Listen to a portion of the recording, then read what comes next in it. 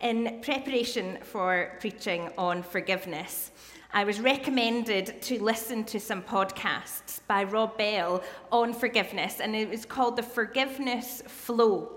In these podcasts, they're really great, and they talk more about forgiving one another than actually receiving God's forgiveness, with which we're going to focus on tonight. But in the podcasts, he kept on saying, forgiveness is setting someone free and realizing it's you.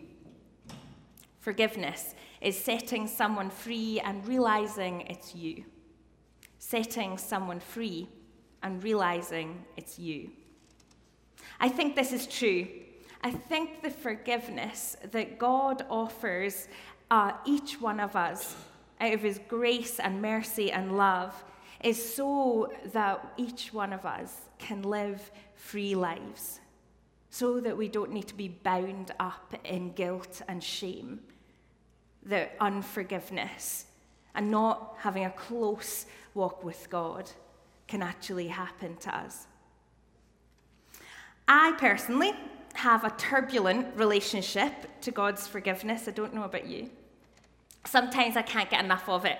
I am just amazed at the love and grace that God pours out to me in his forgiveness. Then other days, I don't really understand why I need forgiven. And then there are the more common days. I know God is a God of deep forgiveness and grace, but I don't acknowledge it. Forgiveness is not really about working out a mental list of all the things we could have possibly done wrong and then taking them to God and for him to say, okay, check, check, check, check, check. And forgiveness is also not about a checklist so that we can enter into this wonderful relationship with God. Forgiveness is needed because we are broken people who break things. This could be done in words we say, in thoughts we think, and actions we do. And the depths of the brokenness is even seen in creation itself. I see this brokenness most in relationships. I don't know about where you see the brokenness that happens in our world. But I see it in relationships that are torn apart, relationships that are clunky, relationships that are maybe filled with lies or deceit. And I also see it in the relationships that we have, or that I can talk personally about, that I have with God, brokenness that comes between my relationship with God. We often name this brokenness as sin. And forgiveness is entering into the flow which God offers us, entering into this place that we say there is brokenness in the world and we acknowledge it, but there is something that changes. And we get the opportunity to live free lives. This resonates with me. I live a life wanting to love other people and to follow the ways of Jesus. But often things come in between that. And then it just becomes not great. And I need his forgiveness. I need God's forgiveness day after day. And I need to know that life doesn't stop with the things that I do wrong. R.T. Kendall, in his book, Totally Forgiving Ourselves, says it is because God loves us, understands us, and knows our deepest woes that he plans to bring us into freedom, and that this forgiveness will affect the whole of our lives. This is what I'm looking for. This is what God can offer each one of us. And I believe that tonight, as we look into Psalm 51, this is what each one of us can have when we ask God for forgiveness and enter into what we'll call the forgiveness flow. So, Psalm 51.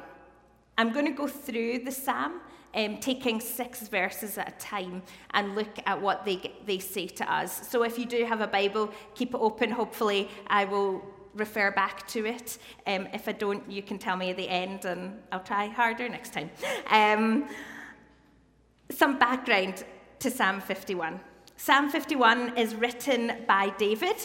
King David, David of David and Goliath, but Psalm 51 is one of the only psalms that was written about a particular event and for a particular purpose.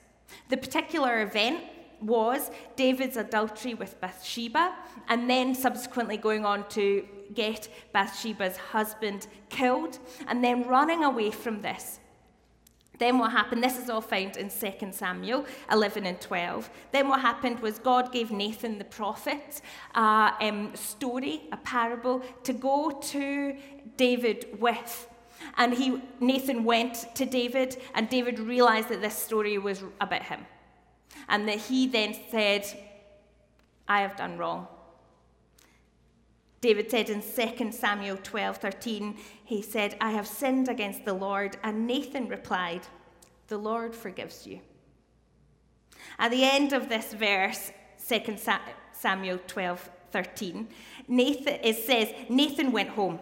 I kind of love that, because I can imagine that they have this amazing encounter, and David's like, I have sinned, I've done so wrong, what have I done?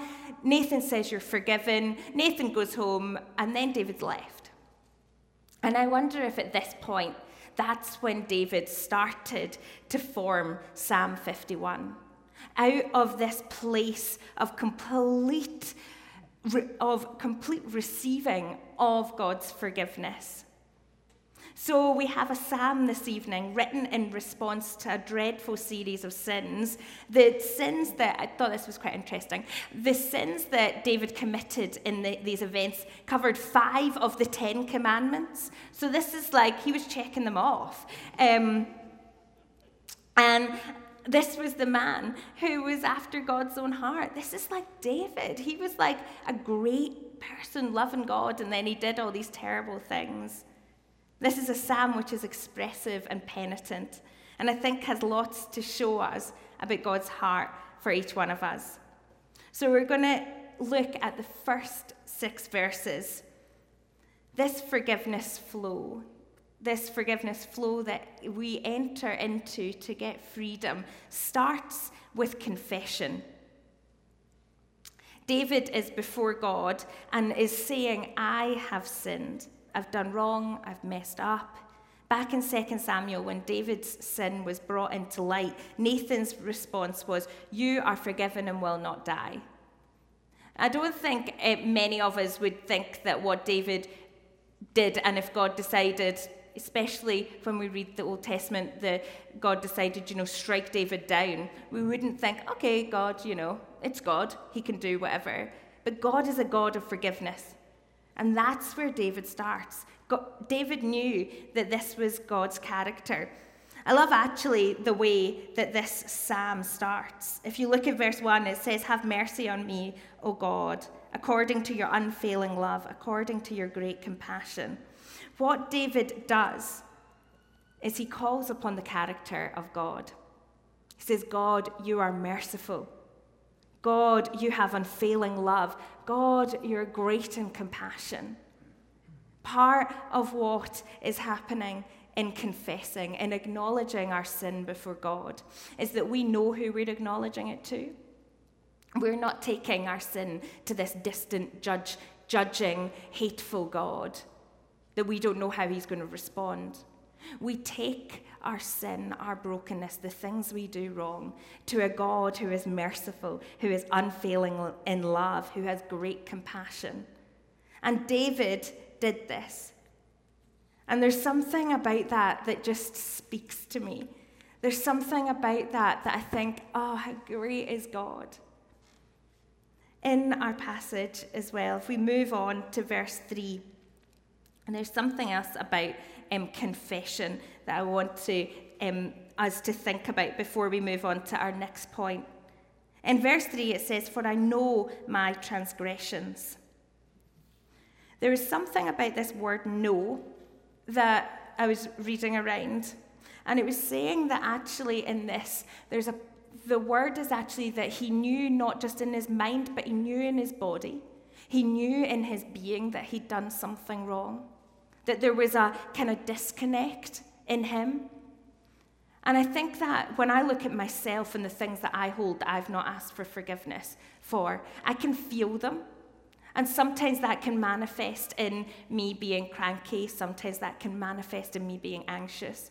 Sometimes that can manifest in pain and headaches or just feeling not right. And that is why this forgiveness, this confessing, this being honest before God about our brokenness is so essential for us to start in our walk to freedom.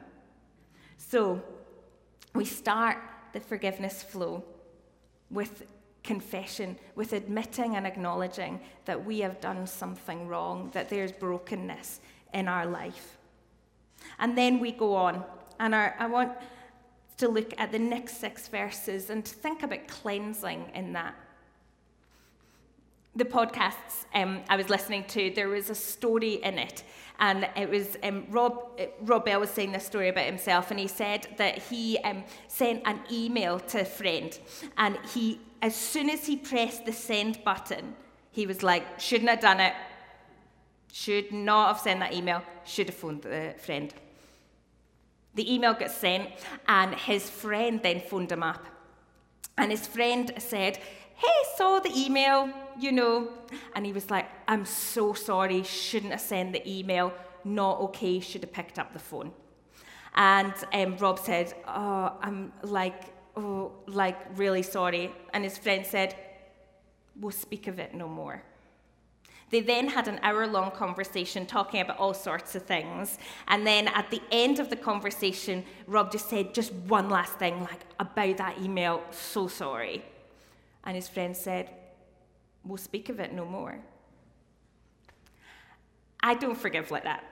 I don't forgive that easily, as Rob Bell's friend.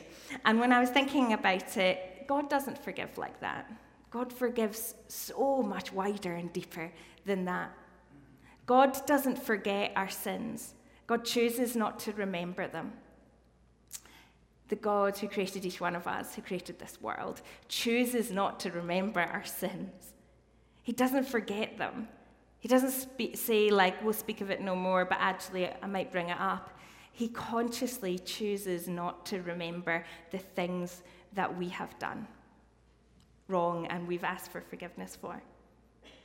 In these next 6 verses 7 to 12, if you're following, David wants cleansing. He wants a change to his heart by God. He wants to know that actually God does not remember his sin no more. One commentator said cleansing is about removing the things that hinder or disqualify us. It's a taking away of the sin, a healing of the brokenness. The language that's used in these 6 verses is really expressive if you look at it. It's really I was thinking about it even as Roderick was speaking, and it just creates pictures in our mind as whiter than snow. Hide your face from my sin, create in me a pure heart. These are words from David's heart of what he wants to happen. This is where the hope of the forgiveness flow comes in. Forgiveness is full of hope. I don't think I sometimes see forgiveness as that. I think I sometimes see forgiveness as this thing we need to do because we're Christians. We need to ask for forgiveness. But actually it's full of hope because it's full of an opportunity for us to change. It's full of an opportunity for us to be filled more with God's Spirit, for us to actually know that we are clean, that we are cleansed, and this is the heart of God for us. That we won't stay in a place that we're confessing and confessing and confessing, but we'll know that after the confession, we have a cleansing, that we have a renewal of our heart. So our forgiveness flow. We confess, we acknowledge our sin. We realize that God is a God who renews us, who cleanses us, who takes away what we have done. And then we move on to a commission, our last 6 verses. I like the definition of commissioning being bringing something newly produced into working order, bringing something newly cleansed, made new, into a life with purpose. We all have purpose. As Christians, our purpose is clear: to love God and to love others. We all have purpose. What that looks like 9 to 5 and how that works out might look very different, and will probably look very different for each one of us. But what we are sure of is that we have purpose.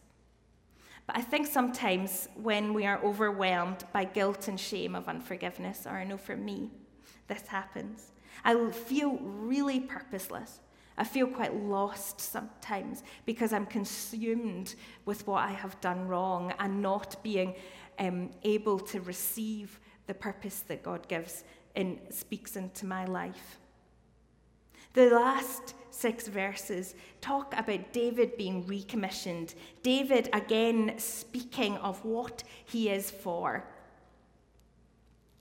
It says in verse 13, "Then I will teach transgressors your ways, so the sinners will turn back to you." David knew that he still had a purpose. He had confessed. He had received the cleansing that God has to offer, and then he's recommissioned. This is the trait of God throughout the Bible. He doesn't just leave us. He recommissions us. He continues to give us purpose. Recently, I've been thinking about the story of Jesus recommissioning Peter, or Simon Peter. And in this, I've just been really curious about it recently. Because what I find is something that's personal and wonderful, something that just speaks of who God is. As I was reading it, I had never noticed that when Jesus speaks to Peter, he uses his old name. He uses Simon. And he says, "Do you love me? Do you love me? Do you love me, Simon?" But it's not the name he gave him. And I've been thinking about this and thinking about it specifically with this commission in mind. Because I think what Jesus was doing there was saying, "I know you, all of you. I know your past. I know who you are when you were following me, when you were doing all these great things and really believed it. But I also know you like when you were born. I know you when you were broken. I know you when you were doing all of this stuff that was not what you meant to do." And I think there's something in this of the heart of what God says to us. Because God doesn't recommission this perfect person or the person that you want to be. God recommissions us, who we are. In the forgiveness of God, he comes to us as real people, as whole people, as the people we can't hide from, our past and our present together. This is who he sees us to be and calls us into this bigger picture, just like he called Simon Peter into it.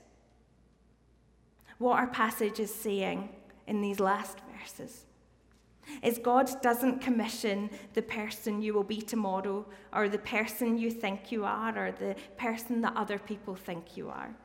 He commissions you right where you are in the midst of your brokenness.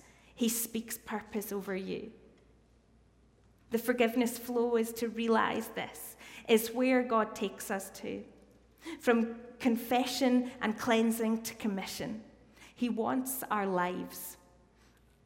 David goes on and says, he don't want sacrifice, he wants a broken and contrite heart.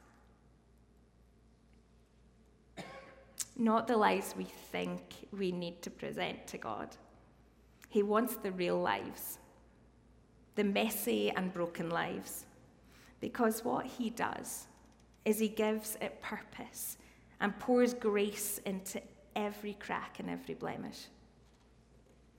Over the last few weeks, I've really needed this psalm, and I've needed this forgiveness flow. I've needed to confess to a God much higher and wider and fuller than my sin and my brokenness. I've needed to have hope in the deep work of the Spirit, not to just speak of my sin no more, but to cleanse me from it. And I've been touched by the commission of Jesus, saying, "Come follow. Yes, you. Come follow. The one I know your whole being." But this isn't easy. I don't find this easy.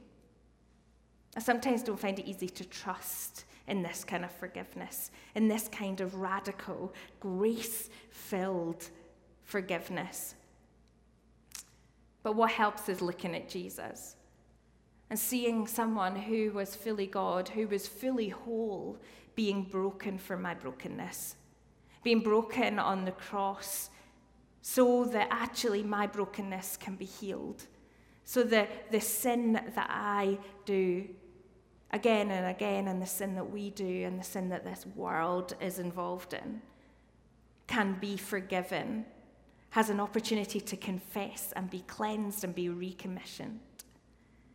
And in the rising again, he says no more. It is finished. There is a new way in me. This is the forgiveness flow. Confessing, being cleansed and being recommissioned. Might we enter into this flow? And might in entering in bring us freedom from guilt and shame, freedom to live the lives that Jesus calls us to. Amen.